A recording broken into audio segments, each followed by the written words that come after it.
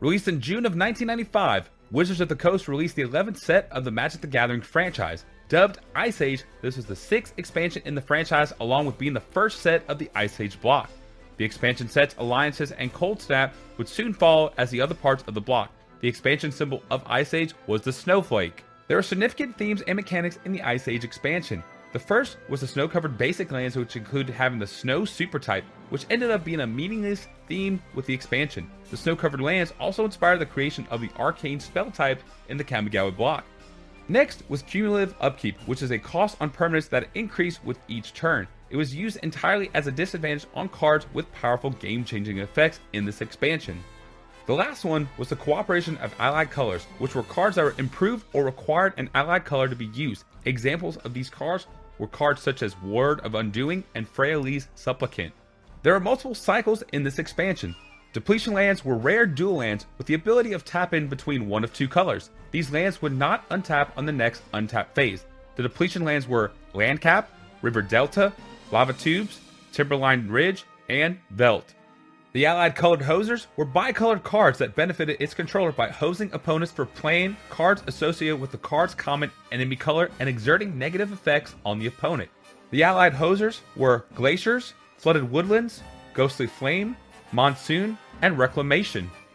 Pain lands were rare dual lands with 2 mana abilities. The first was tapping for a colorless mana. The second ability was tapping for one of 2 colors, with the side effect only being dealt 1 damage to yourself.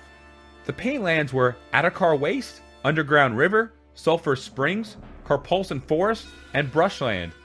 The storyline continues on from Antiquity set after the Silex Blast of the Brothers' War. The climate of the plane of Dominaria changed drastically. All major civilizations over the years after the Silex Blast were destroyed by conflict or the ice. New cultures arose fighting for survival, which include the Elvish Society of Finhorn, the Balduvia Barbarians, and the Soldier Nation of Yeldor. A new threat rose, however, in the form of a necromancer named Limdul, who performed twisted experiments in order to unleash the undead horde on these new civilizations. The new civilizations must work together to stop the necromancer or else be destroyed. The storyline of Ice Age was based on the Scandinavian culture and off Norse mythology. The print run of this set was set at 500 million cards, but the print run was set over a series of months rather than being all at once. Cards were available from June of 1995 all the way until the end of 1996, with the actual printing stopping in February of the same year. These cards were available in starter decks and was the first set to have booster packs with individual foil wrappers and different artwork. It was also the first set to establish a pre-release tournament, which was held in Toronto, Canada on June 2nd through June 4th of 1995.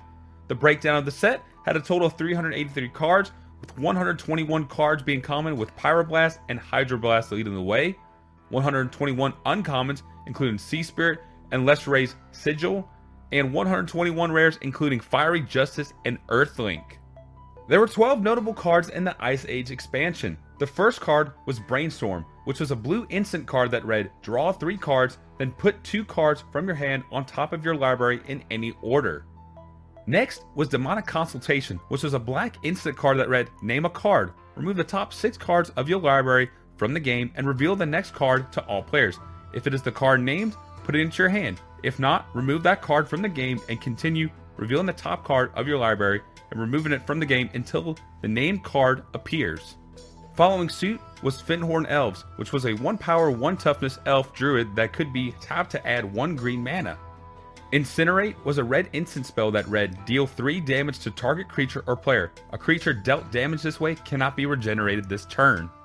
Pox was a black sorcery card that read, each player loses 1/3 of his or her life, then chooses and discards 1/3 of his or her hand, then sacrifices 1/3 of the creatures he or she controls, and then sacrifices 1/3 of the lands he or she controls. Round each loss up. Pyroclasm was a red sorcery spell that stated, Pyroclasm deals 2 damage to each creature. Stormbind was a red and green enchantment that said, pay 2 mana, discard a card at random. Stormbind deals 2 damage to target creature or player. Urza's Bauble was an artifact that read, tap, sacrifice Urza's Bauble, choose a card at random from target player's hand and look at that card. Draw a card at the beginning of the next turn. Zuran's Orb was a 0-cost artifact that said, sacrifice a land, you gain 2 life.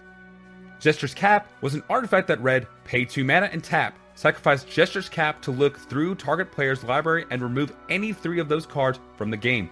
Reshuffle that library afterwards. Illusions of Grandeur was a blue enchantment with a cumulative upkeep cost of 2. It also read, when Illusions of Grandeur comes into play, gain 20 life. When Illusions of Grandeur leaves play, lose 20 life. Effects that prevent or redirect damage cannot be used to counter this loss of life. The last notable card was the card called Necropotence, which was a black enchantment that read, skip your draw step. Whenever you discard a card, exile that card from your graveyard. Pay 1 life. Exile the top card of your library face down. Put that card into your hand at the beginning of your next end step. A sealed booster box of Ice Age is worth around $400. So that is all we have for today's card anthology episode over Ice Age. Please let us know in the comment section what your favorite card, your worst card, or what kind of deck were you running back then if you were playing in this set. We always like to know what our viewers and subscribers have in their opinion as far as the set goes and every set that we've done beforehand. That is all I have today, everybody. If you like our Magic the Gathering card anthology series, please like our video, subscribe to our channel for more content, and please share this on your social media pages.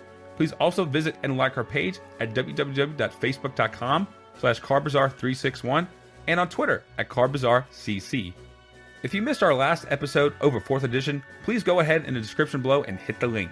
We also like to give a shout out to our brand new YouTube partners, the first being the Dracovan Empire and also Tasty Snackies. Both of these channels do high quality MTG YouTube videos on their channel, so go ahead and check them out by clicking on each link in the description below.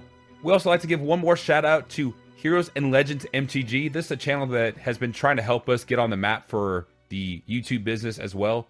They have been helping us try to get new information out there and try to popularize our videos. So go ahead and check them out also in the link in the video description.